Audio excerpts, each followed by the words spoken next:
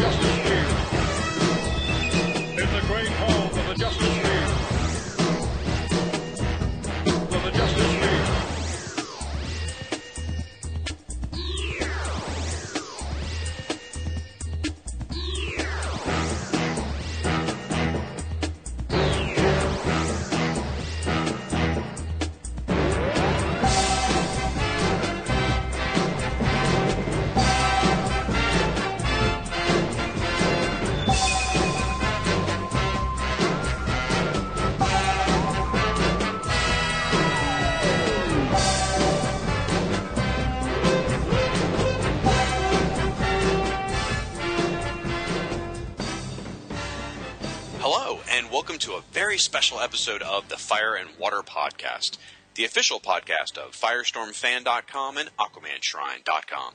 We're your hosts. I'm the irredeemable Shag from Firestorm Fan, and with me is Rob from the Aquaman Shrine. How you doing, Rob? Hello, I'm doing very good.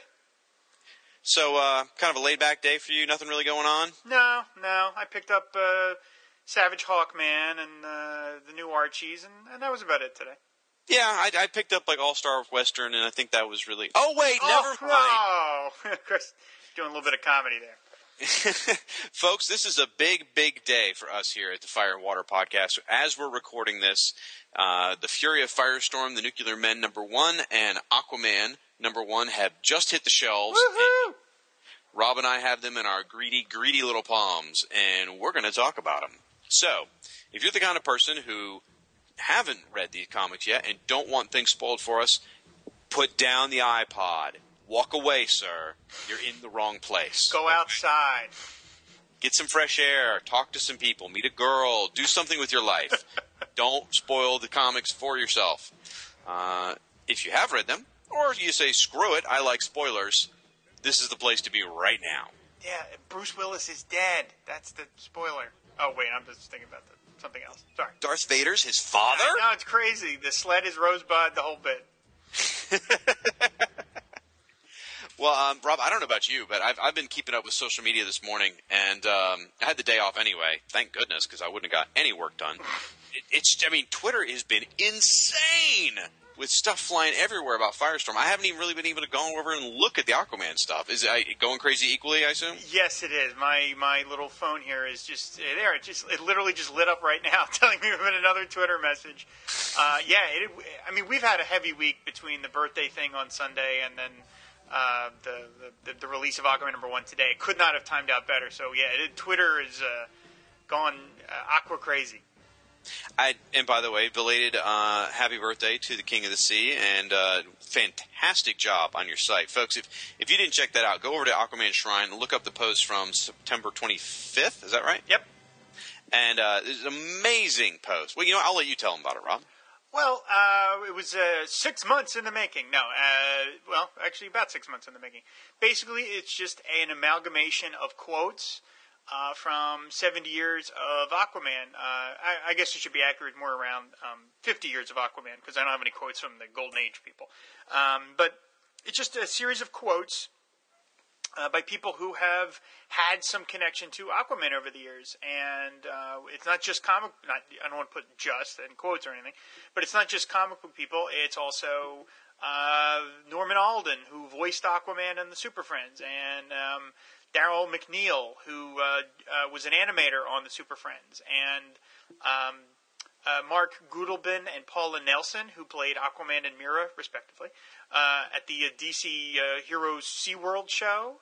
That's wild. Yeah, that blows me away. And hers was one of the best quotes. Oh, first of all, before I forget, I have to thank Mark Tyler Nobleman, who did these amazing series of posts. I think it's like 10 posts, all about the SeaWorld stuff. He tracked these people down. I was never able to find any of these people. He found them all and found photos. And he if you haven't got, his blog is called Noblemania. So if you're ever interested in SeaWorld, the SeaWorld shows, he will give you more information than you ever wanted. But I have to thank Mark, because without Mark, I would not have been able to find these people. I basically went to him and said, can you give me the names of the people who you think have like maybe the most connection to Aquaman and Mera? And he helped me find these people. Paula Nelson, who played Mera, her quote is gorgeous. It's funny. It's warm, and it came with a photo, because again from Mark's site, of her dressed as Mera, and she's standing next to her fellow SeaWorld superheroes, and they're all looking off to the side, but she's looking in the camera and winking. Yeah, I fell in love with her. I retroactively fell in love with her when I was 10. I never saw that before, but. I saw that picture myself, and I was like, wow. It was it's sexy, it's cool, it's amazing. I just, like, when I was 8 or 9, like, I had my crushes, which was, like, Valerie Perrine from Superman the movie, and Jane Seymour from the Sinbad movies, and from James Bond, and like, so there was, like, that group of women that I was just like, I didn't know why I liked them, I just know that I did. I was like, wow, I like Miss Tessmacher. I don't know why, but I do. Had I seen Paula Nelson as Mera in live action, I just would have been like, I don't know what I would have done. I would have like maybe gone into puberty right then and there at the show. You would have reached puberty in rapid succession. Yeah. This show is great. And just the fact that like 35 years later, she's still so into it, and she calls herself Mera, and like she made the joke about, I hope you have like a BP spill-free year. That cracked me up. Like, I'm just so in love with her now. So we got them, and we also got Alan Ritchson, who played Aquaman on Smallville. That's right. That was a good quote too. Yeah, he was great. He's a very vocal supporter of Aquaman, and so anyway, I don't even spend so much time on the show talking about my thing, but it was a lot of fun to put together. It was a big team effort. Joe, one of the sign correspondents, Joe Slab, helped to get the word out. He got us placed at like Newsarama and the LA Times. I mean, he really busted his back to get the word out, and it paid off because, as I mentioned, that day. The following day, Monday, was the Shrine's biggest day ever in terms of how many hits we got. Really? Yeah. In the 4 years and like 10 months that we've been around, 11 months that we've been around, we cracked the record for that day. Congratulations! That's phenomenal. Yeah, so it was. I'm very proud of it, and it got us noticed by a bunch of people who don't normally notice us. We'll get more into that later on. I was going to say I saw. Looked like Jeff Johns tweeted it. Yes. Again, we'll get into that in a moment. Roger that. But no, it was a lot of fun. I'm very proud of it. And I thank Dan Didio. Dan Didio gave us a quote. He gave us a quote an hour before the post went up. He sent me. That surprised me. Yeah, he sent me a thing from his phone. He was like, "I'm sorry I missed it," and I said, "No, we still have 2 hours left. Send me a quote." So he sent me a quote like from his phone, and it came in like an hour before the post, and I just slotted it in super fast, got it up, and there it goes. So that felt nice. We'll be bidding that phone number on eBay to raise money for complaints, comments about the new 52. Right. Here's Dan's phone number. Well, I guess the majority of what this podcast is going to be today, folks, is we're going to talk about the number one issues. We're going to talk a little bit about the story. We're going to give our thoughts on it, and we're going to cover each other's books. Rob has read a Firestorm book as well, and I've read the Aquaman book as well. Yep. So we're going to, it's going to be a nice little sharing session. Absolutely. And if you're someone who doesn't like the amount of Aquaman content in this particular podcast, you might want to tune out at this point. I'm really talking to one person. But he's apparently upset with the fact that there's a lot of Aquaman talk, so you might just want to basically, we're going to start with Firestorm. You can listen to that part, and then I guess just turn the show off after that. No, don't turn it off, because that particular person, we may have a little bit of time for some listener comments. We might have to talk about that person. Well, he needs to come back then and later on. Maybe I'll put like a break on it so he'll know when he can just skip the Aquaman part and then come back. Okay. Breaking the fourth wall. He's actually texting me right now. Oh, so, all right. Folks, I've got in my hands, I've actually got 2 copies of The Fury of Firestorm, The Nuclear Men, #1. One is my pristine copy I just bought from the comic shop, and one is my fairly bedraggled copy in silver marker, has written on the front, "For Shag, Ethan." Oh, well, la-dee-da. Yeah, he mailed that to me himself. You know that. All right, shut up. Yeah, Oh, yeah. Ethan Van Sciver, the co-plotter. Yeah, I know, Ethan Van. Mailed Who me else a is it going to copy be? in advance. You know why? Because he's a nice guy. And you know why? Because I run a nice blog. I don't know about you and your fish blog, but Firestorm fan, we're nice to our creators. We're friends with them. So, I'm going to prove that true later on. No, that was astonishing. Ethan contacted me through Facebook and said, "Hey, do you want to do an early review of the book?" I'm like, "Holy crap, yeah!" And so he was very nice. Sent me one. I gave him a review. Anyway, so I'll just jump in. I'm sorry. That's just good marketing. It is. On Ethan's part. I mean, that's just a good idea. Yep. I mean, it was, he specified no spoilers, and I said, that's no problem. I don't want to spoil it for people. Right. Oh, absolutely.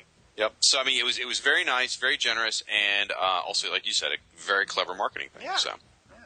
All right. So, first page, first panel, first caption box. No, I'm kidding. I'm not going to do that. Welcome to the 5-hour episode. Right.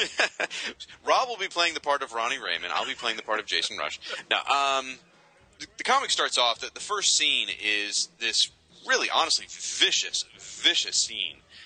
It's a group of hired mercenaries, and they're trying to extract some information. And I'm not going to go scene by scene either, but I just got to talk about this. It's because it's getting a lot of discussion on the boards and Twitter. This group of mercenaries are vicious.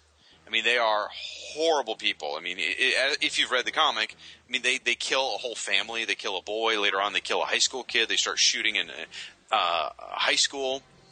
They're not referred to by name here in the comic, but judging by the original solicitation for the comic, this must be the group called the Dog Team. Just a nasty, nasty group. And I think we're going to be seeing more of them as we go through here, Rob. We're going to see if you notice something I did as well about the lady with the Z on her face, the Z scar. Okay. We're introduced then to Ronnie and Jason. Really nice guys. Actually, I'm kidding. They both have chips on their shoulder. They're not jerks, but they're typical teenagers. They're very believable. Ronnie is a gung-ho jock, and Jason has got a huge chip on his shoulder about being kind of a geeky and also some race issues between African Americans and whites. And so there's friction. They're not getting along at all. And I think my favorite page, honestly, the whole book, Rob, I don't know if you have it in front of you or if you can look at it or not, but there is a one page, and it's got 6 panels, and it's split. The left-hand side's Jason having dinner with his dad. On the right-hand side's Ronnie having dinner with his mom. And it is probably some of the most realistic dialogue and discussion that I've read in a comic in a long time.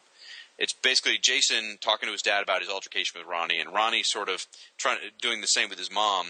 And most of it's about race, whether black kids and white kids can be friends, kind of stuff.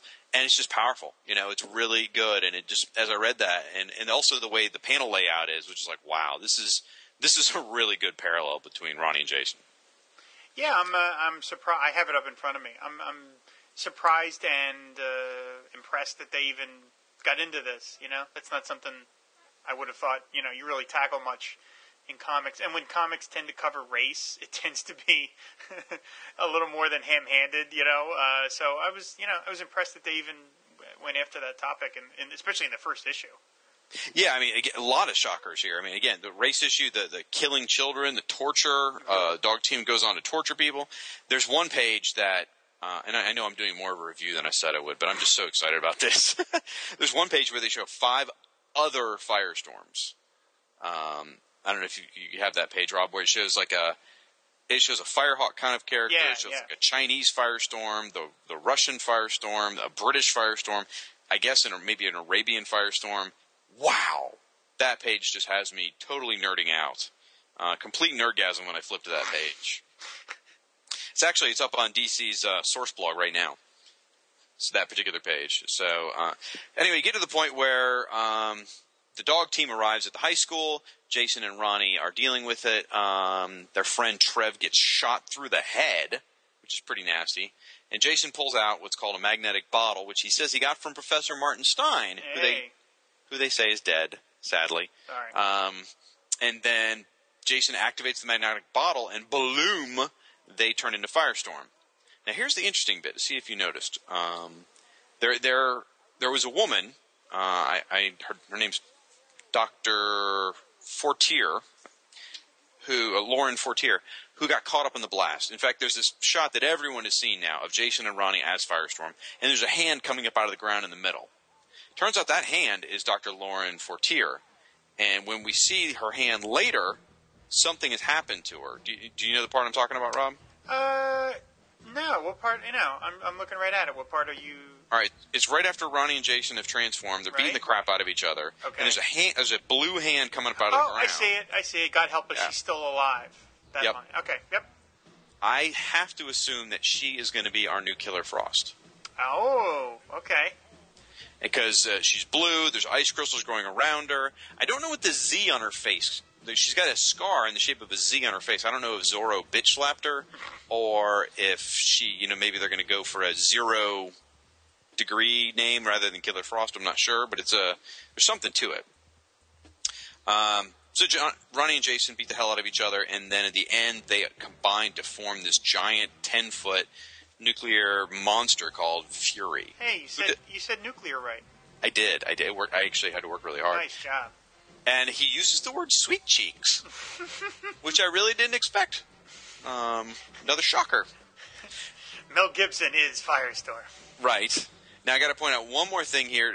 Little graphical nod, wondering if you caught it. Third to the last page. Again, Ronnie and Jason beating the hell out of each other. And the page that starts with uh-oh. Mm-hmm. Okay. Look on the second panel. Right as they blast out of the wall. Mm-hmm. You see who's right above the wall? I can't really tell. What am I now? That has got to be the mysterious hooded lady that caused the post-Flashpoint. Oh, okay. All right. Yep. She's showing up in a lot of comics. I looked for her in Aquaman, but I couldn't find her. I looked for her in Aquaman as well. I could not find her, okay. But I've seen her in Justice League International. I saw her in Justice League. I saw her here. I saw her in a couple other books. So she's nicely hidden in a lot of places. So that's kind of a cool nod to this new universe stuff. Yeah, it's a fun little thing that they're throwing in. Yep.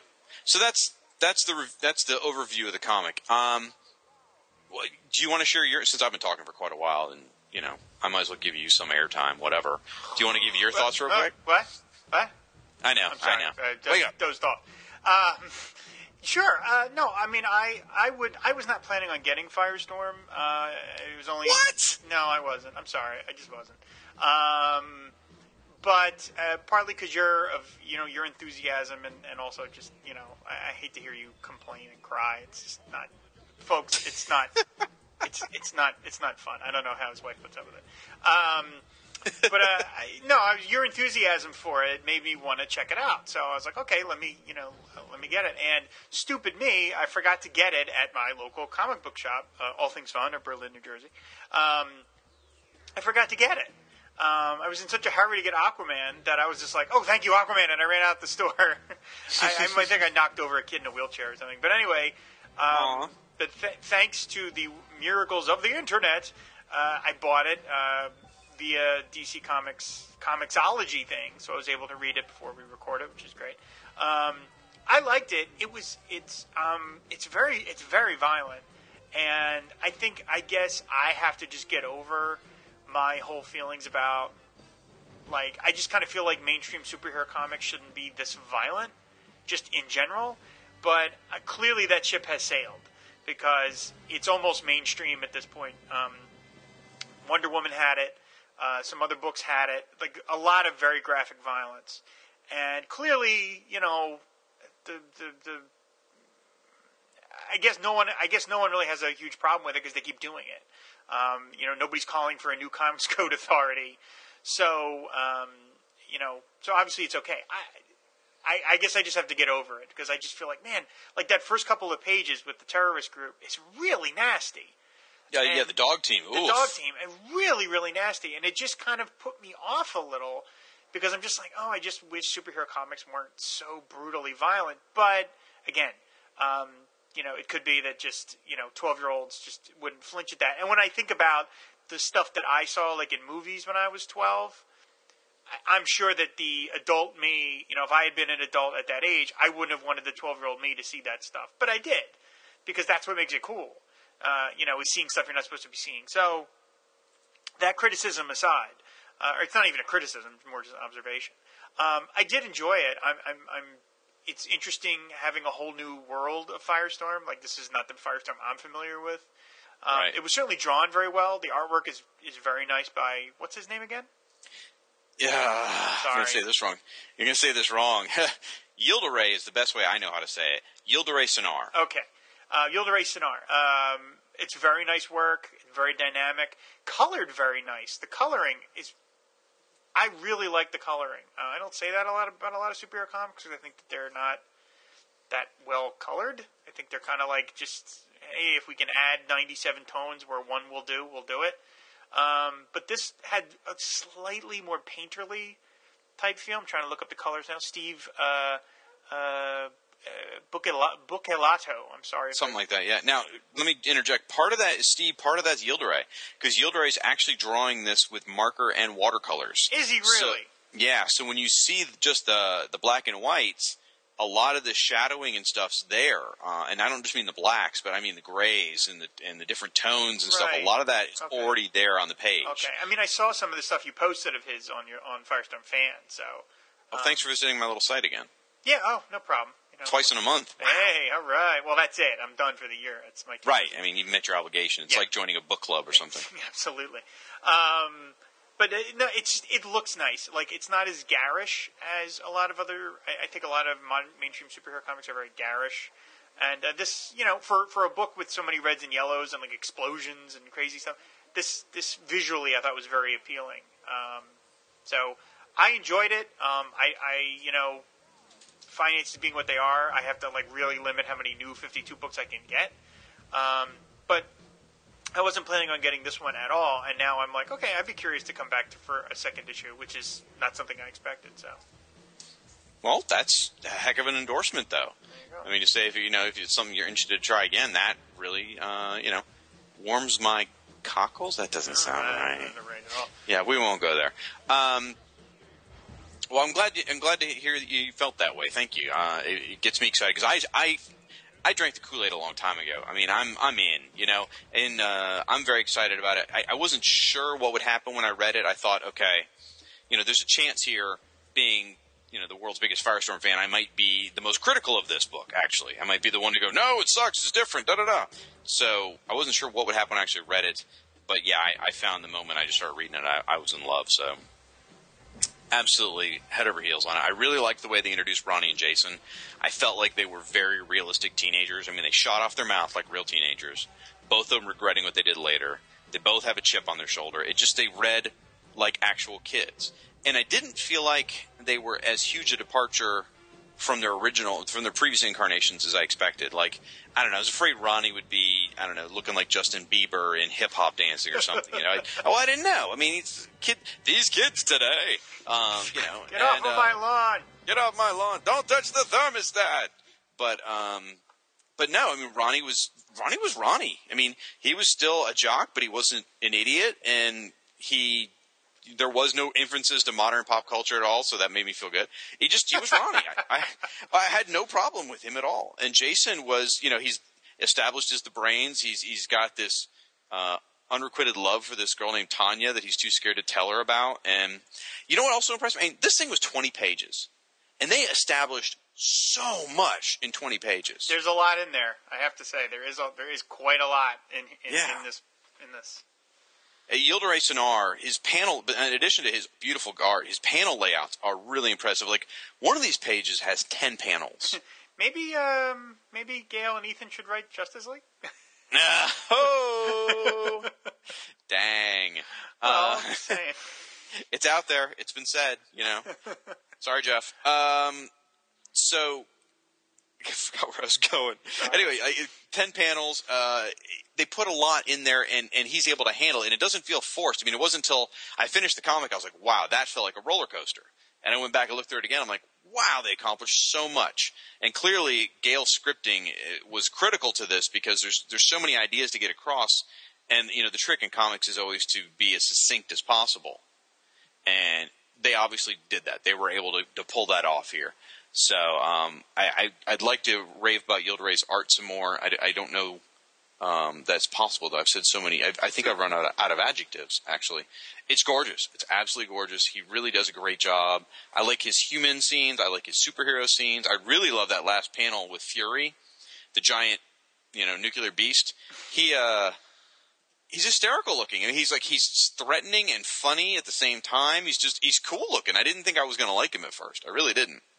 And I don't. Oh, this is going to come off wrong, but like, I like Ethan's cover.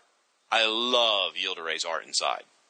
Yeah, like I said, I think that was a big plus was the artwork on the inside. Yeah. Now, one of the things that if I had to find an issue with this, if I had to pick something that I had trouble with, it would probably be where Ronnie and Jason become Firestorm. Mm-hmm. You know, where Jason just pulls the bottle out of his locker and bam, they're Firestorm. Mm-hmm. That felt a little rushed and not as explained as much as it should be. That said, I'm sure there's something down the line where they're going to explain that further, how Jason got the magnetic bottle and why he did and what the professor's ultimate goals was. So I'm not having too much of a problem with it, but if I had to find something, that would be my issue. Now, on the flip side of that, I will say that it was kind of nice that them becoming Firestorm didn't take a whole comic. It served the story very well in that he became Firestorm and they moved on. It's very fast. Yeah, very fast. So, and for those diehard, and there are a lot of diehard Firestorm fans out there that have a real issue with the reboot. They don't want anything to do with it. They're saying this isn't my Firestorm. You know, no. That sentence has never been uttered before. Wow. Possibly. It's been typed, but maybe not uttered. It is very different, and I can see why someone would, you know, be upset about it. But if you really look at Firestorm, Firestorm has been about change for a very long time. You know, you go back to about 1987. You know, about 10 years after the character had been introduced, they started changing the character and haven't stopped. You know, we had the blank slate version, which was the Russian version. We had the Elemental version, which we talked about in the last episode. They had Ronnie Solo, then they had Jason, and then they had a different version with Jason, and then they had the Brightest Day. So Firestorm's consistently changed over the years. So, I mean, any long-term fan, we're used to it, you know. Now, they did wipe out the old continuity, so that is one more big step to take. But you know what? It makes it a lot easier, too. You know, to remember there was a lot of continuity burden. And I still love the old Firestorm. I'll still continue to celebrate it on the site. But I don't have a problem with this Firestorm. One of the things I tried to say in my review is basically saying, is this the end of my Firestorm? No, not at all. This is just a new beginning, a new chapter, and this is also my Firestorm. So, there you have it. I mean, there is something to be said for, you know, when you think about, like, you know, restarting a character and you go, oh, this isn't my version or this is my version. And you think about that, you know, 50 years ago, they did the same thing for Flash and Green Lantern and Hawkman and Atom, you know. Mm-hmm. And if you were a comics fan back then and you remembered the Golden Age comics, you would be like, what is this Barry Allen? That's not the Flash. My Flash is the guy with the pie plate on his head. What is this? Pie plate. You know, so it's like, you know, every generation, you know, probably deserves its own version of the heroes. And so, you know, maybe I'd be more upset if they did this level of change on Aquaman. Luckily, we don't have to deal with that. But, you know, I can appreciate somebody saying, hey, this isn't the Firestorm that I grew up with. At the same time, you're like, well, but, you know, a lot of characters have gotten rebooted over the years. If you're going to have characters that never age and die, then you're going to have to live with reboots. Yeah. Because unless you're willing to kill them off at the end, like, you know, like they do in real fiction or, you know, in real life, you're going to have to live with starting over at some point. And I just want to throw out there, just about the New 52 in general, like, I've had some mixed feelings here and there, but when it gets down to it, they did this for us back in 1985. Crisis on Infinite Earths. And if it hadn't been for Crisis, and if I've already said this on the podcast, I apologize, but if it hadn't been for Crisis on Infinite Earths starting everything pretty much over and giving us a chance to get in on the ground floor at that time, I don't know that I'd still be reading comics right now. I mean, being there at the beginning of everything really helped cement my love for the DC Universe and felt like I was an integral part. I was there for the beginning, if you will, in the post-Crisis universe. And they did that to try and build popularity, ease continuity, and build readership. And the New 52 has a very good chance of doing that again. I don't know whether it will increase overall sales, but it certainly might increase reader involvement and reader commitment. It certainly started off sales. I mean, starting off, they're doing really well. So Yeah. I mean, next week's the real test. Next week's the first week of number 2. Yeah. Yep. So that's all I've got on Firestorm. Do you want to? Why don't we take a break and then we'll come back and we'll talk about that guy that talks to fish. Okay. Dr. Doolittle. Okay, it'll be fantastic. Yeah, we'll have a couple of short announcements and then we'll be right back. If you tell me what I want to hear, namely the circumstances behind Superman's supposed demise. What's the matter? Don't you read the papers, Darkseid? You can't always believe what you read. I want the absolute truth. And he shall have it, Firestorm. Never underestimate the power of teamwork, my friend. Hello, and welcome back to the Fire and Water podcast, folks. We're rolling forward here on the New 52 day that's just for us. That's right, we just finished covering Firestorm. We are now going to move on to Aquaman, number 1. Rob, you like fish. Why don't you cover this one? I don't like fish, actually. They scare me. But anyway, yes, today is the debut of Aquaman number 1, the first time the Aquaman Shrine has ever been able to say that. Ever. I mean, we did have Emperor Aquaman number 1, but that's not exactly the same. This is the first time in the 4 years and 11 months that the Shrine has been in existence that I get to say, I just picked up Aquaman number 1. I hope it's the last time I ever get to say I picked up Aquaman number 1, and I mean that in that I hope that this is the last time Aquaman ever starts over. I just got to say, and I don't mean to retread old stuff, but every single time I think about that, you used a line in one of the previous podcasts about how Aquaman number 1s are like snowflakes. Each one's individual but beautiful in their own way. Oh my God! But there are so many. There are so many. When you've got Scooby-Doo getting past numbering, past Aquaman, that's just not that Scooby-Doo isn't great. But anyway, yes, so we got Aquaman number 1 by Jeff Johns, Ivan Reis, Joe Prado, Rod Reis, and assorted others. So I guess my first reaction, I mean, this wouldn't be a comic book. I wouldn't be a true comic book fan if I wasn't just going from my gut and lashing out and just sort of not thinking before I speak. So that's, keep that in mind. I've only read the book, about 2 hours ago, so it's still fresh in my head. My first instinct is I liked it very much. Clearly, Jeff Johns, kind of like we mentioned in the first segment where I talked about violence in comics, like I have to just get past this notion of what I perceive as too violent to be in comics, and you just have to accept it. And at a certain point, you have to accept what it is and stop complaining or stop reading it or, seeing it or whatever. So it's the same thing. Like Jeff Johns' storytelling is very, very slow-paced. He really stretches things out. And that just does not appeal to me all that much. I just wish, like we talked about in Firestorm, how much happens in Firestorm number 1. There's more stuff in 5 pages of Firestorm than in like this entire Aquaman number 1. But that's Jeff Johns' style. And so at this point officially, I'm going to stop complaining about it because that's how he writes. And I can't keep expecting him to write some other way because, I don't particularly like it or I have a preference for some other kind of style. Well, I think it's also fair to say that with Firestorm, they had a lot they had to accomplish. They had to get a lot of places before they could introduce Firestorm. Right. Whereas with Aquaman, you know who he is already. So I think Jeff Johns writes this comic in a lot of ways more so it's about character and about who somebody is rather than stuff that's happening. So I think that might explain part of the reason for the pace in the Aquaman comic. Absolutely. And again, I feel like I have to put a constant asterisk next to all of my comments here. Like, I really did like this comic. I really did. I am so thrilled that we've got an Aquaman #1 and it's being done by some of DC's top talent and by talent that clearly loves the character. So any comment I make here is really just me talking out loud and extemporaneous. It's not meant as any sort of serious criticism or anything like that because I really did enjoy it.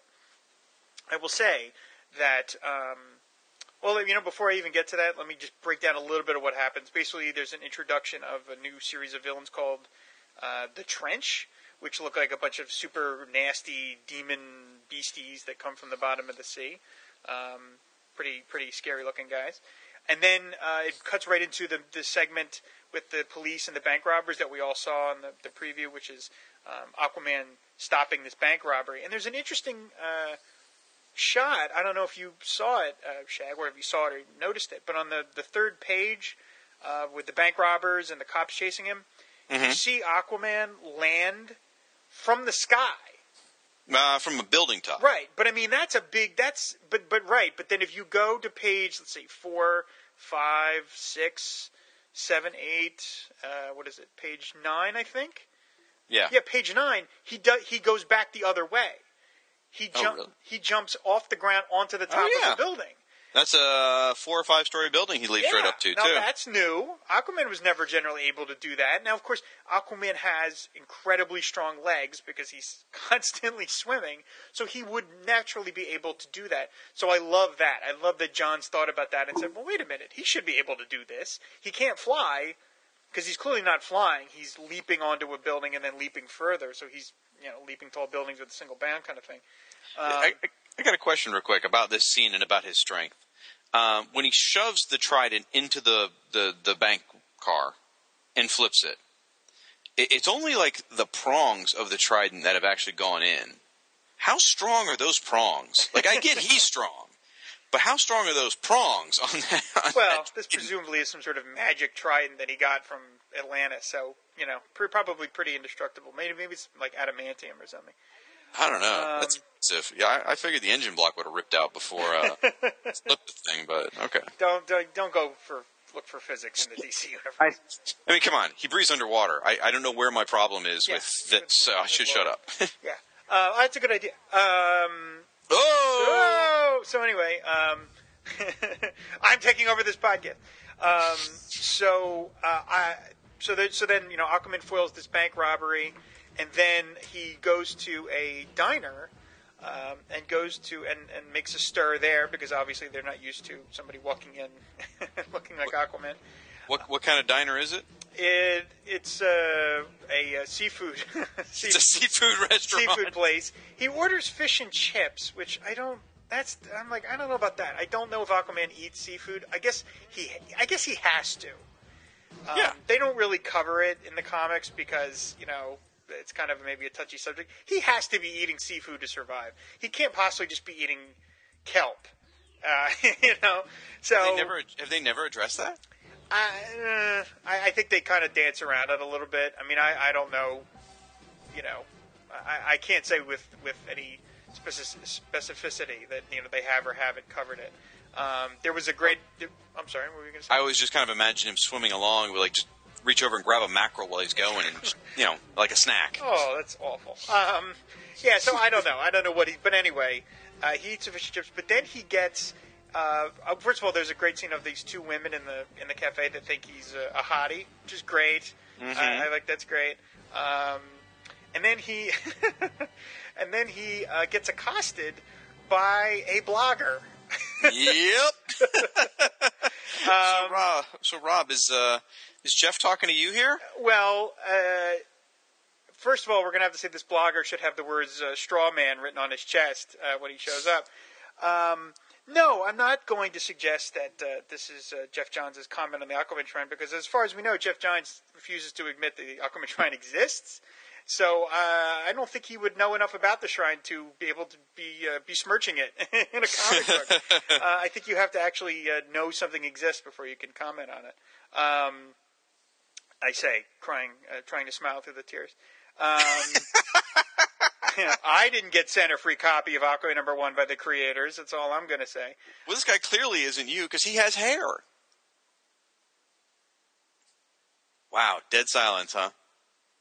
Anyway, oh, I might just you know what? I might just put in end credits there and then end the show. But anyway, this blogger accosts Aquaman and says, aren't you basically a loser? Aren't you? And even has a line about how's it feel to be nobody's favorite superhero? And clearly, I'm having some fun a little bit. Clearly, this is not aimed at the Shrine, first of all, that's egocentric to even consider that this is a comment on the Shrine, because, again, I don't know that Geoff Johns even pays attention to what we're doing. But the Shrine is nothing, by the very title, suggests that we love Aquaman. We are not the group out there that is besmirching any version of Aquaman. In fact, we cover every version of Aquaman out there.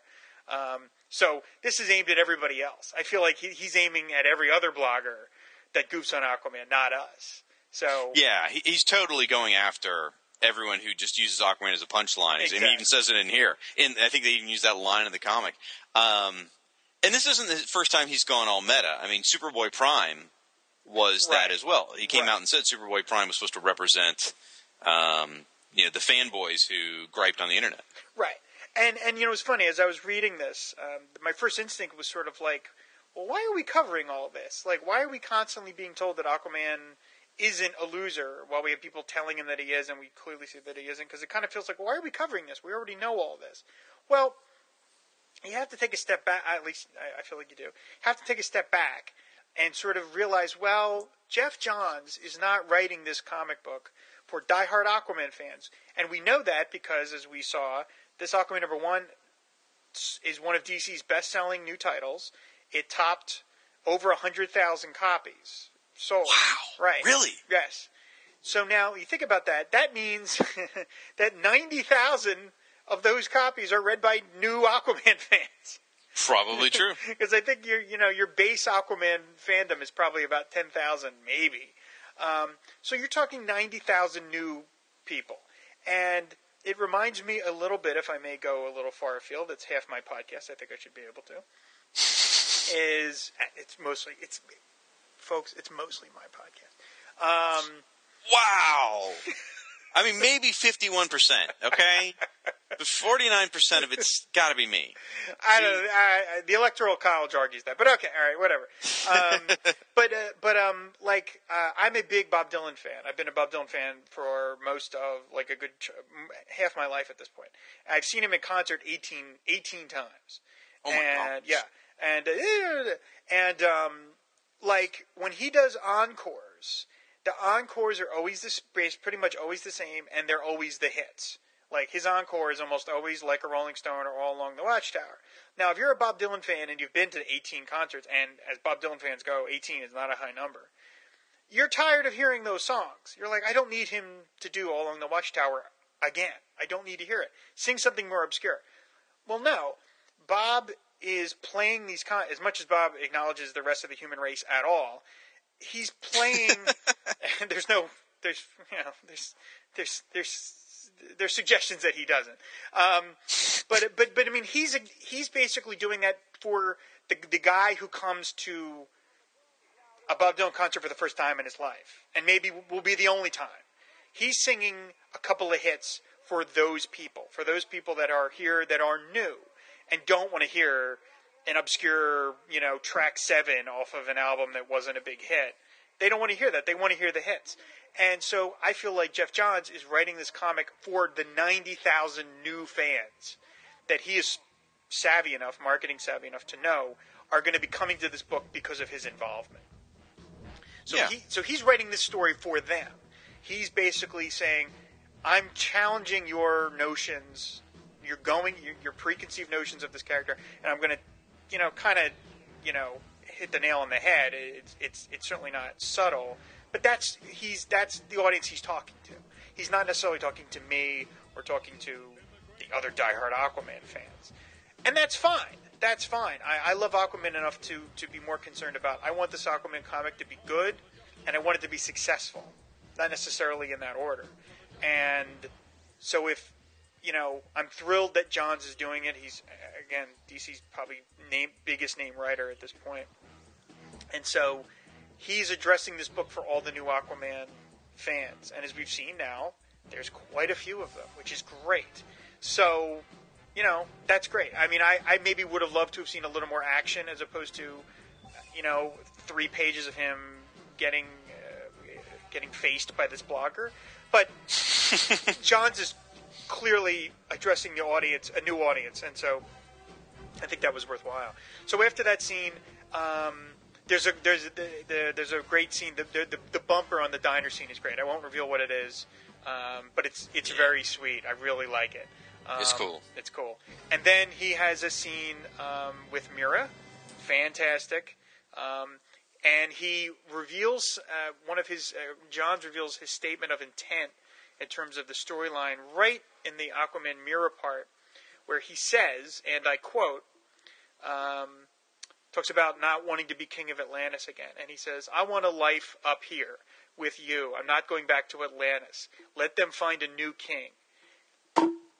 God bless you, Jeff Johns, because I am sick to death of Aquaman as heavy as the head that wears the crown thing in Atlantis. It's been done. It's been done well. It's been done poorly. But it's been done. And I think that if you're going to try and get a new audience, you need to make Aquaman more of, frankly, like an ass-kicking superhero with some more traditional superhero trappings. And getting him out of Atlantis, I think, is the first big step to that. And I love that he's saying it right then and there. I'm not going back to being king of Atlantis. I was so happy when I got to that panel. I was like, I couldn't agree more. I read that, and it was like, okay, this is his statement on what the book's going to be about. This is telling these new 90,000 readers, here's what I'm going to be talking about. And I really liked that. I mean, it told you exactly what to expect going forward. It gave me a lot of hope that, we'll see Aquaman interacting with the rest of the DC universe, and maybe we'll see other characters showing him the respect that he deserves, and it's totally. And the scene and the pages are gorgeous with the waves breaking on the rocks. Oh yeah, I mean, I haven't even covered that. I mean, the artwork by Ivan Reis and Joe Prado. Shout out to Joe Prado, who's been a tremendous friend to the Shrine. He was part of our birthday celebration, and the colorist Rod Reis as well. They are a couple of mentions. Those guys. They were big fans. And Ivan Costa, I should throw out a mention to Ivan Costa. He's friends with all those guys, and he seems to have all of Ivan Reis's original artwork right after the book gets printed or something. And he's sent us a bunch of original. All this week we're running original character designs by Ivan Reis that have never been seen anywhere else but on the Shrine. The artwork is gorgeous. It is a beautiful looking book. I hope they can keep this team together. As long as possible. Mira looks great. Aquaman looks great. It's a beautiful, beautiful looking book. And then it ends with another scene with the trench, giving us a nice, to be continued. The trench is a bunch of scary looking dudes. And that's the end of the issue. It didn't take me long to read. It took me 3 times as long to read Firestorm than it did Aquaman. But I mean, I'm very, very happy with it, and this is a great reintroduction to this character, and it's been a long time coming. We've been beating this drum for a long time, and it's great to see the sort of the fruit of the spoils. Not that we had anything directly to do with it, although I like to think we did. I think you had something to do with keeping the spirit up, the fans around the character. I don't think you're responsible for the 100,000 sales, but I think that it's fair to say that 90,000 of the sales. Right. That's totally you. But I think it's fair to say that the diehard fans, they didn't have any outlet except for you for the last several years. So I mean, you don't take all the credit away from yourself. Again, you didn't sell the comic, but you kept the fans happy and committed to the character. I like to hope so. I like to think that we kept it going for a little while. So yeah, and it's great to, again, just to have it in your hand and be like, wow, we've got a Major League Aquaman #1 again. This is great. And like I said, sales topped over 100,000 copies, which is you have to go back a long time to find an Aquaman comic that sold 100,000 copies. Yeah. Well, and it's interesting that every DC comic, number one, every number one of the New 52 has sold out with Diamond Comic Distributors. Yeah. Yep. Which means Aquaman's going to get a second printing. It means Fury of Firestorm's going to get a second printing. Yep. According to DC's website, it says here, Aquaman number 1 is the 11th title in DC Comics, the New 52, with sales of more than 100,000. The series joins the sales ranks of previously announced titles Action, Batgirl, Batman, Batman and Robin, Batman Dark Knight, Batman, Batman Spidey Stories, Batman and the Smurfs, Detective Comics, The Flash, Green Lantern, Justice League, and Superman. Now look at Flash, Green Lantern, Justice League, and Superman. Now look I'm sorry, go ahead. I'm just saying, it's like you're seriously hardcore, die-hard Justice League kind of guys, along with 5,000 Bat books. Yeah. And Aquaman's up there. That's phenomenal. Right. That's what I was getting at. Was like, look at that list. Except for Batgirl, who you could kind of maybe argue was like a Batman title. Yeah, it is.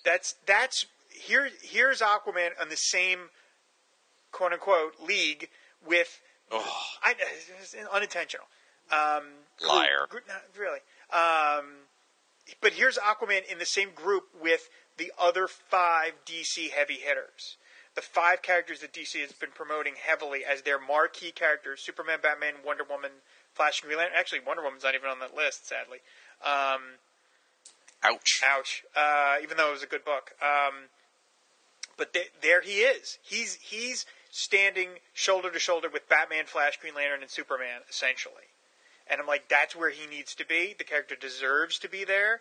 And, thanks to Jeff Johns and Ivan Reis and Joe Prado, he's getting put into that stratosphere. And that's absolutely what he deserves. And if there's anything the Shrine has ever been about, that is what it's been about. And so I'm so thrilled to see the physical proof of that, in black and white. There it is. He topped over 100,000 copies. So fantastic. Yeah. Well, I was going to share some thoughts on the book real quick. Thanks for asking. What? I'm sorry. Right. Exactly. Okay. I got to say, I didn't know what I would think about the trench, and I know we've only seen like 2 or 3 pages of them. I really like their concept. I mean, if you don't mind me blowing the last line for people, I mean, the gist of it is, they're down there swimming, and they're like, yes, it's true, there's something up above. And then the last page, when you see them, they kill someone, and they say, there's food up here. It's like, wow, what a cool idea. Some sea creature coming from the bottom of the ocean, coming up to the surface and realizing there's tasty treats, being us, up on the surface. That's a great threat for Aquaman to face, because all it really is going to be, it looks like, a species acting on instinct, which is the most dangerous thing of all. It's not someone being malicious. It's just a species acting on instinct, and how's he going to deal with that? I think that's a really cool idea. Yeah, I like the idea that, again, we've only seen a couple panels of them, so we don't know. I tend to get bored with, like, monster-looking characters that talk, like, very proper English, like, that are very erudite and all, like, well, hello, Aquaman, King of Atlantis, and blah, blah, blah, blah. I kind of like him facing a race of creatures that are just, like, sharks. Yeah. Food. Let's go get food. I'm a big monster fan, just in general, of giant monsters, and so these look like, we won't be stuck with a lot of boring, dialogue of, like, the King of the Trench who goes on and on, and I don't know, for all we know, John's going to introduce the King of the Trench in issue 3, and all this is invalid. But right now, they look like a bunch of ambulatory sharks. And that's pretty damn scary, so... And they've got that whole sort of barracuda kind of mouth, Yeah. So, looking great. I had to point out one particular panel. The art in this book is gorgeous, just absolutely gorgeous. And there's one particular panel that really just kind of it took me back for a second. I was just like, oh, that's the Aquaman I know. It's during the fight with the bank robbers. They've just shot him in the head. And he looks pissed. Yeah. Because that's what Aquaman looks like. And a little strand of his hair has fallen down on his forehead. And he's kind of looking down. It's at the bottom of that page where he gets shot. Mm-hmm. And I looked at it, I'm like, oh my gosh, that's the Aquaman from the 70s. There he is. I mean, and maybe it's just the bangs. Maybe that's all it takes. I don't know.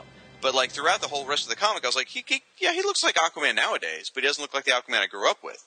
But this little spot where he's got bangs, just I was like, oh, it's Arthur.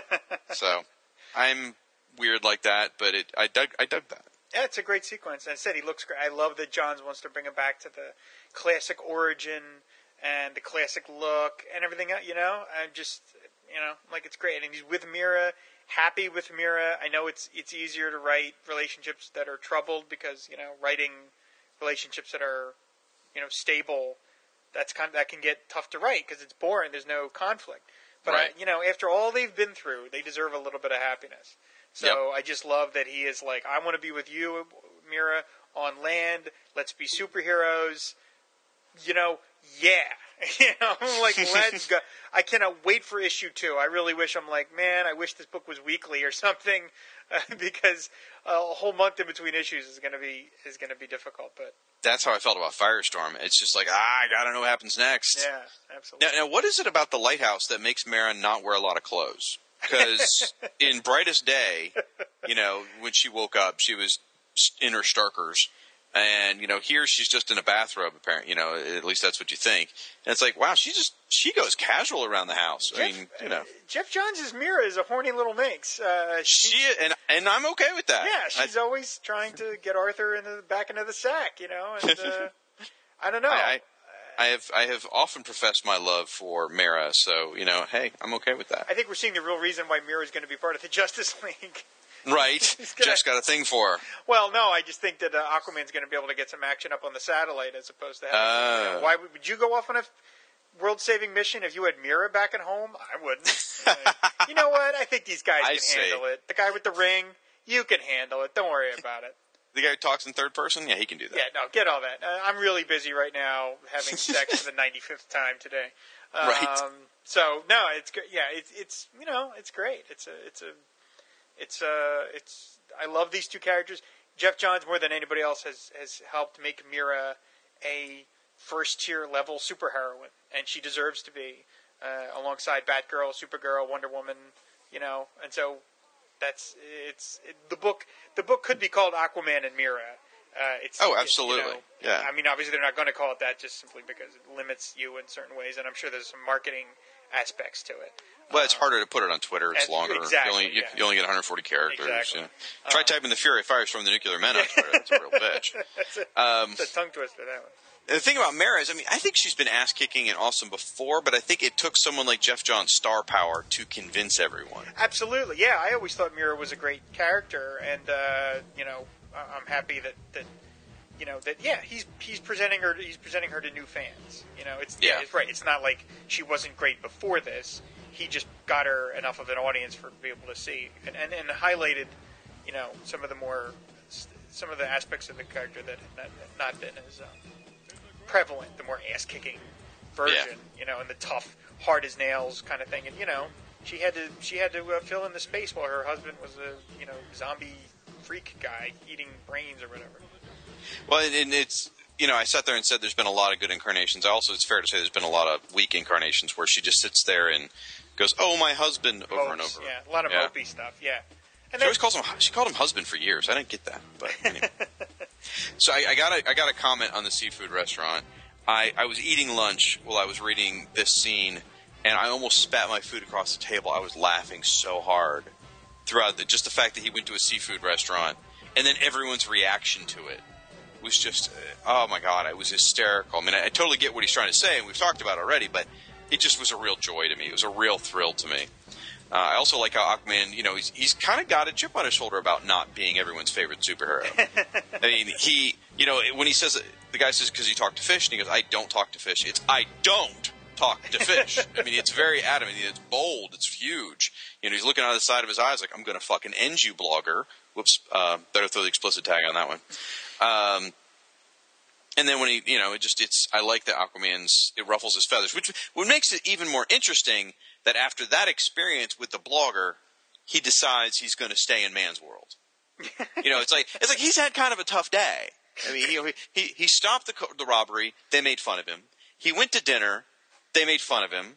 He didn't even get to eat his fish and chips. You know, I mean, he probably knew the fish's name, but he didn't even get to eat it. And then he goes and tells his wife that, you know what, he didn't say it, but the deal is, I've had kind of a crappy day, and I'm going to stay here anyway. Yep. So it's like that says even more about him, that he says, all right, I'm going to make this right. That's what makes him a hero. He puts up with all the abuse. Yep. Batman doesn't have to put up with that nonsense. What's that? Batman doesn't have to put up with that nonsense. No, he just kicks the crap out of him. Exactly. Or he'll, never mind. That was going to be bad. Something about teenage boys. Anyway, so you are. This pains me. Much more eloquent than I, sir. So everything you said about Jeff Johns writing this for the new audience and writing it for the 9/10 of the readers who are not diehard fans. Go ahead and apply all that to Firestorm and pretend I said it, folks. Because it's the same. There you go. Same sort of deal. I mean, Ethan and Gail have crafted on the Firestorm side a story that's extraordinarily accessible for someone who doesn't know the first thing about Firestorm or has some preconceived notions about Firestorm and dispels those. So, great job, both of these books, on really making them a good launch. It's a good chance for anyone to really start these books and to get into the characters for the first time. Absolutely. It's a great day for the characters, great day for us, great day for the podcast. Woohoo! Cheers to Aquaman Shrine and Firestorm fans. All right, sweet. So I think that is we're gonna wrap up. That's our look at the two books. We could both talk much longer, but we're we're trying to keep this as sort of tight as possible. We're doing real good here. Yeah, we are. So we're gonna end the show as we typically do with a fan favorite section, which is our listener mail. That is sort of, in my ways, my favorite part of the show. So I hope that you guys keep writing in to giving us content to read. We have a couple of comments. Guys, Rob needs his ego stroked constantly. I do. So please, if you don't send in the comments, I have to hear about it. I get crying. I then slip money through PayPal to friends of mine and ask them to post and just to say something to stop him. Oh, I appreciate that. That's very nice. You should probably spend a little more. It's not really enough, but okay, whatever. Wow, okay. 2 or 3 great reviews a day is not going to do it. It's a 24-hour day. So, anyway, we have a couple of comments via iTunes, and then we have a couple of emails that came into our email address, which is firewaterpodcast@comcast.net. So, Shag, do you want to go first, or do you want me to go first? I'll go first. Okay. Because I'm frankly just started listening to you. This one's from Luke Jacknetti. He is our buddy who is also having a big day today because he writes the Being Carter Hall blog, a fantastic blog dedicated to Hawkman. And Savage Hawkman #1 came out as well today. So. Savage Hawkman. You have to say it like that. Savage Hawkman. Or, as FDR would say it, Savage Hawkman. Again, that's another fan favorite, is my FDR impression. Absolutely. All right. So, Luke writes in, Shag and Rob, as I write this, we are all one day away from the new Aquaman, Firestorm, and Hawkman comics being released, and I'm chomping at the bit for them. I was never much of a DC guy growing up, but during and after college, I've been much more of a DC fan than Marvel. I do not see this trend changing anytime soon. Aquaman is a character whom I got into a few years ago, right around the time of Infinite Crisis and Sword of Atlantis.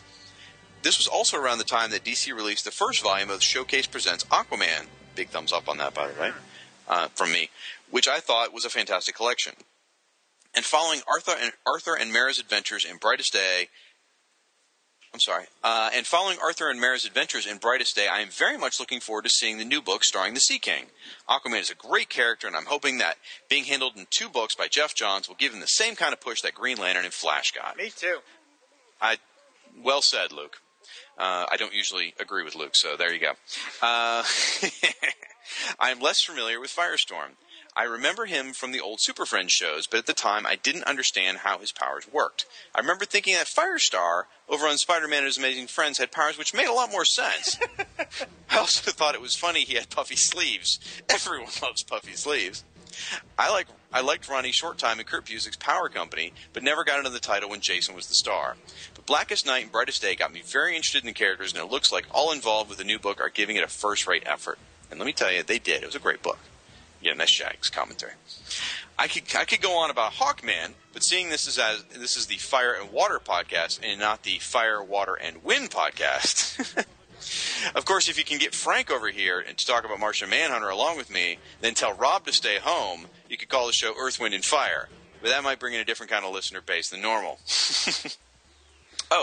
Here's a suggestion for the Aquaman exit tag. Ride the Walrus. It's a little Futurama humor there for you. Keep up the good work on the podcast, guys. For a couple of liberals, you guys are fun to listen to. Thank you, Luke. Thank you. I guess there's a P.S. I would listen to a Dr. Fate podcast. Bring on the Helm of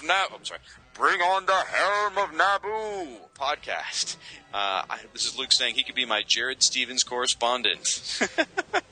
Thank you very much, Luke. I guess Luke is not going to enjoy our rural electrification, abortion, pro-gay marriage podcast that we're working on as well. And we're going to be recording right after this. Right, absolutely. I got my ribbon on already. But Luke's great. In addition to doing Being Carter Hall, he has a podcast of his own, and I am going to screw up the name. Earth's Destruction Directive, I believe is the name of it. It's a monster podcast, and he does some stuff with a horror film. He does a bunch of podcasts. He's got blogs out there. He's very involved. He's definitely looking up, even if he is a right-wing bastard. What's the name of the podcast? Oh, gosh. I'm going to get it wrong. All right. Yeah, the name of his podcast is Earth Destruction Directive. Oh, because I thought that was the Republican Party platform. Oh! Snap! You got served, Jake and Eddie. Wow. Just because I'm a liberal doesn't mean I can't throw down. All right. All right, real quick. Actually, it probably does. This is not going to become a political podcast in any way, shape, or form. So Luke brought it up. Don't write in with your hate mail for Republicans or Democrats, because we will not read it on the air unless it's damn funny. Yeah. So just putting that out there, folks. All right. Rob, you've got some of the iTunes reviews you want to read? Yes. Luckily, there's no bashing of our political stripe in these reviews. We've got one from Little Russell B. Very sweet. Swim with the Sharks. 5 stars. Great. Thank you. 5 stars, Russell. Appreciate it. Wow. Episode 2 was even nerdier. Holy smokes. I love Aquaman, and I know I love Aquaman, and I know I like some Firestorm. Sorry, Shag. This is a great place to spend my time. I listen to it as I scan photos or draw pretty pictures, and I laughed out loud a couple of times. This is fun. As you mentioned my name a few times, and my buddy Jason Rush. Not sure if I want to tell him that or not. Please keep me posted when the new Slipknot #1 is scheduled to come out. I hear it will be by Jimmy Palmiotti and Amanda Connor. Thank you for all you do. Your pal, Russell Burbage. So, thank you, Russell. I appreciate that email, that iTunes comment. He just stole my joke. Damn. All right. Well, I'll use it next time. You got the one. You just have the one, apparently. Well, I had a very clever way to work Slipknot into the episode, but he did it for me. So, all right, I'll save this one for next time. Is there any clever way to slip Slipknot into anything? Really? Anyway, all right. Next email. I'm sorry. This one's actually a comment on my blog. I'm not going to read the whole thing because that's a whole hour-long podcast. Oh my gosh! But I am going to give our shout out here once again to Frank Delano. He's one of our longtime buddies. He is an insane blogger, and I mean that from the bottom of my heart, and a wonderful supporter of our sites and a wonderful supporter of the podcast. I mentioned him last time. He writes just really long feedback. I'm going to read a little bit of what he's done here. I'm also going to mention his blogs real quick. He writes a Martian Manhunter blog, which is the idlehead of Diabula. There, you happy, Frank? I used your pronunciation phonetic key there. So he writes the Power of the Atom blog, which covers Captain Atom and Atom. Justice League Detroit blog, Diana Prince Wonder Woman. He has a DC Bloodlines, which covers just about any character that he isn't already covering in his blogs, and his own personal place for scary stuff and insanity on Nurg. So. Anyway, Lord, just the list of his podcasts are like an hour-long show by itself. Does blogs, by the way. What did I say? You said podcast. Oh, okay. Just all I've right. I've never actually heard Frank's voice. I kind of imagine it sounds like one of those horror movies where like you hear the nursery rhyme kind of thing. That's how I figure he sounds. But anyway, this is a little bit of bragging for me here too. This is how the comment starts on Firestorm Fan. I got tired of posting responses to both blogs, and you were going to get custody of me in the divorce. But I forgot, meaning Firestorm Fan got custody of Frank in the divorce. I take Frank out on weekends to ball games. I get him ice cream. I let him watch horror movies, and this is what I get. All I hear about is how great Shag is. It's so true. Anyway, go out to Firestorm Fan, read all of his comments. He's talking about episode 3 here. He's got a lot of great thoughts about sex, religion, politics. He talks about Firestorm being canceled, talks about interviews. He's got a pronunciation questions here that you need to probably address, Rob, because you know these people better than me. And then I'm just going to read the last couple comments. Partially crazy sells me short, and it's both your faults anyway. As many subjects as I would like to cover, I always swore I wouldn't imitate the, quote, the Rob Kelly family of blogs, end quote. Then Shag got me into blog crossovers, and I mocked up that supposedly temporary Adam blog to allow Damien's participation in spirit with his consent. And once that was done, I had to finally do that Wonder Woman blog. I needed DC Bloodlines to ensure I had a catch-all to keep them all from growing any further out of control. Curse the both of you. Well, thank you, Frank, again for the feedback. Much appreciated. And I look forward to hearing you tell us everything we did wrong in this podcast. Yes, that we can look forward to that. We have one other iTunes review. Again, 5 stars, which is the only kind of iTunes review that I want. From Professor Allen. Fun. I have been a fan of Firestorm since buying issue 1 of the miniseries. Yes. Well said, sir. Yes, I am old. What miniseries is that? He's referring to the first volume of Firestorm that only went 5 issues. Oh. A lot of places actually listed as a miniseries. Oh, really? It was technically an ongoing. Right, but, the 70s one. Right, but it got canceled after 5 issues, right. So there's no harm in calling it a miniseries. That's for sure. That makes it sound so much more gentle than it was just canceled after 5 issues. That's right, exactly. Oh, no, this was meant to end. We weren't canceled after 2 episodes. This is, the arc of our story has concluded. Anyway. Like the Wonder Woman pilot recently. Exactly. Yeah, one and done. And I have grown to appreciate Aquaman recently. This guy's a professor, and he's only just appreciating Aquaman recently. It's because he's busy reading good comics about Firestorm. Oh, my God. Thanks in part to Tom Cater's podcast. Tom Cater has a podcast where he's been reading, just not reading like the whole issue, but like basically doing narrations of Silver Age Aquaman stories. It's a lot of fun. His Tom Caters versus the JLA was hysterical. Yeah, they're fun shows. He did The Flash, and now he's on to Aquaman. These characters are getting rebooted, so it was a perfect time for their greatest internet fans, that's us, to join forces and spread the word about them. And I am definitely a fan of this show. This is a fun podcast full of information, insights, and entertainment. Thank you very much, Professor Allen. That's fantastic. All right. It's kind of funny, as we're recording this, I'm actually getting messages right now from a buddy of mine, Jason H., who said he listened to episode number 1 and thought it was awesome. Hey, sweet. Thank you, Jason. It's very nice of him. So, last letter that I've got here is from Ed the Unique Geek. Just for those of you who may not have listened to the last couple episodes. And when you say last, this is the last one we will ever read on the show.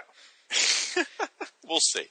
Ed the Unique Geek is a listener since the first episode, and he's a longtime buddy of mine, but he is the person who gave us a review on iTunes with only 4 stars, which is absolutely his right to do. No, it's not. It's a free country, Rob. Anyone can do that. Anyone is welcome. What the hell kind of liberal are you? I'm sorry. Anyone can be a prick and knock one of their best friends of their entire life, on iTunes publicly. It's perfectly fine. You're doing It's a good okay. job of it. Exactly. All right, here's the letter from Ed. Hey, guys, Ed the Unique Geek here. That asshole who gave you 4 stars on iTunes. We got the explicit rating. What the hell? I'll probably never hear the end of that from Shag. You are correct, sir. Anyway, in regards to the Firestorm discussion that Shag was commenting on regarding John Ostrander's run, as mentioned in episode 3, I really enjoyed episode 3, by the way. I do not consider myself an environmentalist or one who really believes in global warming, but I have to state that I actually enjoyed John Ostrander's issues 85 through around 94, and then skipped to 98 to the end of the series. I even enjoyed the whole Elemental War saga. I say skip to 98 because the whole Africa storyline was actually dreadful stuff. I recently reread the entire Firestorm series and had a difficult time getting through those particular issues, number 95, 96, and 97. Even looking back when I originally read those issues, I remember not enjoying them way back in the early 90s either. So to what Shag was stating, that the social commentary aspect of Ostrander's writing was not enjoyable by those who are not environmentalists, is untrue. I still enjoyed his writing during that brief run. Also, I want to clear something up here regarding the relationship between Aquaman and I, or the lack thereof. Yes, it's true I am not an Aquaman fan, and Shag has known this for years. However, I will admit that I really enjoyed Peter David's Time and Tide story in a series that started just after Time and Tide 1994. I just wanted to defend myself there. And in my defense of the 4-star rating, who said I rated it based on the Waterman discussion? For all you really know, I rated it because of Shag's prattle. So fan the flame while you're catching the wave. Have a better one, Edward Crosby. Again, it's a show co-hosted by the Irredeemable Shag. What did you expect? You, if anyone, should know what to expect. Yeah, I mean, hey, yes, of course Ed is free to give us any star rating he so chooses, but you really need to base it on what the show could possibly be about as opposed to, hey, this show co-hosted by Shag. Why is Shag talking so much? I understand that. Although I am going to try and slowly work him out because I'm the one who edits these shows, so... That's true. There is about an hour's worth of my content that gets cut every time. I don't know what that's about. Yeah, we're going to do Rob's like, oh yeah, the audio was bad during that segment. It didn't work out. We're going to do like 10 minutes of Firestorm and 60 minutes of Aquaman. And then there's going to be a whole other section where it's just me, just talking about Aquaman. After Shag hangs up the phone, I'm just going to keep going. So Nice. It's going to be fun. The first 3-hour episode. So. Now, folks, if you want to send us feedback, we promise we don't just read feedback from our good friends. We just read the ones that are really funny or interesting. Yeah, absolutely. So, better make sure it's funny or interesting or we're not reading it. It's kind of aggressive. What's that? That was kind of aggressive. Yeah, just a bit. Okay, so it's encouragement. Management through beating them down. Wow, and you've got kids. Okay. You can leave a comment on either one of our Facebook pages. You can leave a comment on our blogs. Rob, you can send us a thing through Twitter. Rob, what's that email address again? firewaterpodcast@comcast.net. There you go. So send us your feedback, folks, and we'll be more than happy to read it on the show. We really appreciate it. Did you have any more, Rob, by the way? No, I think that's going to be it for this episode. I said we wanted to kind of keep it a little tight just to get our immediate thoughts out about Aquaman #1 and Firestorm #1. It's a big day, so I think that's going to do it for now. Fantastic. This was good stuff. So, Rob, tell the folks where they can find you on the interwebs. As usual, the Aquaman Shrine can be found at www.aquamanshrine.com. You can find us on Facebook and on Twitter, where the Aquaman Shrine Twitter feed has a whole life of its own. So if you're on Twitter and you want to follow along what's going on, you can sign up for the Aquaman Twitter feed. And also, if you are so inclined, if you don't mind, Shag, I do a little bit of a plugging here. The Aquaman Shrine has been doing a thing where we're trying to keep the site ad-free because there are certain kind of more and more costs going along with creating the shrine in terms of getting content and all this other kind of stuff and all my various paternity suits. So, hey, there's a lot of young Aquaman fans out there, that's all I'll say. Little swimmers. So, that's all. So if you're inclined to maybe want to subscribe to the Aquaman Shrine, you can do that. There's a button on the top right of the blog where you can subscribe for the low price of $1 a month via PayPal, and that will help us defray all the costs of running the Aquaman Shrine, which are more and more now that Aquaman is out there so much more than he used to be. When he was dead, it was a lot cheaper. Right. But anyway, that's about it. That's where you can find Aquaman. What about Firestorm, Shag? Well, the main site's firestormfan.com. We have a pretty active Twitter feed over there. The name is simply Firestorm Fan on Twitter. And on Facebook, we've got a page. It's surprisingly Firestorm Fan. So head out there. Firestorm Fan on Facebook's actually pretty new. So if you want to head out there and like that page, that would be greatly appreciated. We get the word out there. And I'm just trying to make sure I can get information to you guys. All right. And, actually I should probably pimp some of my other stuff. Outside of Firestorm, I do a number of other things. I have my own blog called Once Upon a Geek, which admittedly is laid fallow for quite some time now. I'll get to that sooner or later. But I also guest star on podcast called Views from the Long Box. I'm a semi-regular co-host on that show with Michael Bailey, talking about older comics. Also, the Two True Freaks do a number of podcasts on comic books and Star Wars and Star Trek and things like that. Great couple of guys. They have they run a number of podcasts. You can find them at twotruefreaks.com. They are kind enough to invite me to be on their show from time to time. Usually they're Star Wars episodes, and I'm sincerely appreciative of that. And you can also find me at The Unique Geek. The Unique Geek is a podcast and a listserv, and is a great place to just catch up on any geek information. It's one of the places I go every day. Are the Star Wars episodes of Two True Freaks where you get to read your Ewok/fiction? Yes, that, and well, you know, you wouldn't even know what a hoojib is because you're not deep enough in the EU. Sorry, my Ewok hoojib /fic. That's exactly we now right. have to work that into every episode. Me doing FDR, Slipknot, and hoojibs. This show will eventually just be 90 minutes of us just getting through the endless list of little buttons that we have to get through. All audio gags. That's all it'll be. Hoojib, Little B. Little Russell Burbage, Slipknot. Okay, boys, kill Hitler, and we're done. We're at it. All right, folks. Well, thank you for joining us, and we will be back probably in a week or two with another episode, and we will talk some more about Aquaman and Firestorm. In the meantime, visit the sites and support Firestorm, fan the flame. Ride the walrus. There it is. And say goodnight, Rob. I'm sorry. Ride the walrus sounds like a sexual act. It's some sort of so don't ride the walrus. I think catch the wave is good. I like Ed's fan the flame while you're catching the wave. I think that's good. All right. Fan the flame while you're catching the wave. So say goodnight, Rob. Good night, Rob. Aquaman and Firestorm fighting crime together. Soak them down or burn them up. No one does it better. Whenever you find trouble, they'll always be there to catch them in a bubble or even torch their hair. Stand for truth and justice in sea, on land, and air. Firestorm and Aquaman, they make a super pair. Aquaman and Firestorm, super friends forever. Yeah! Okay. All right. 5, 4, 3, 2, Aquaman. Shit.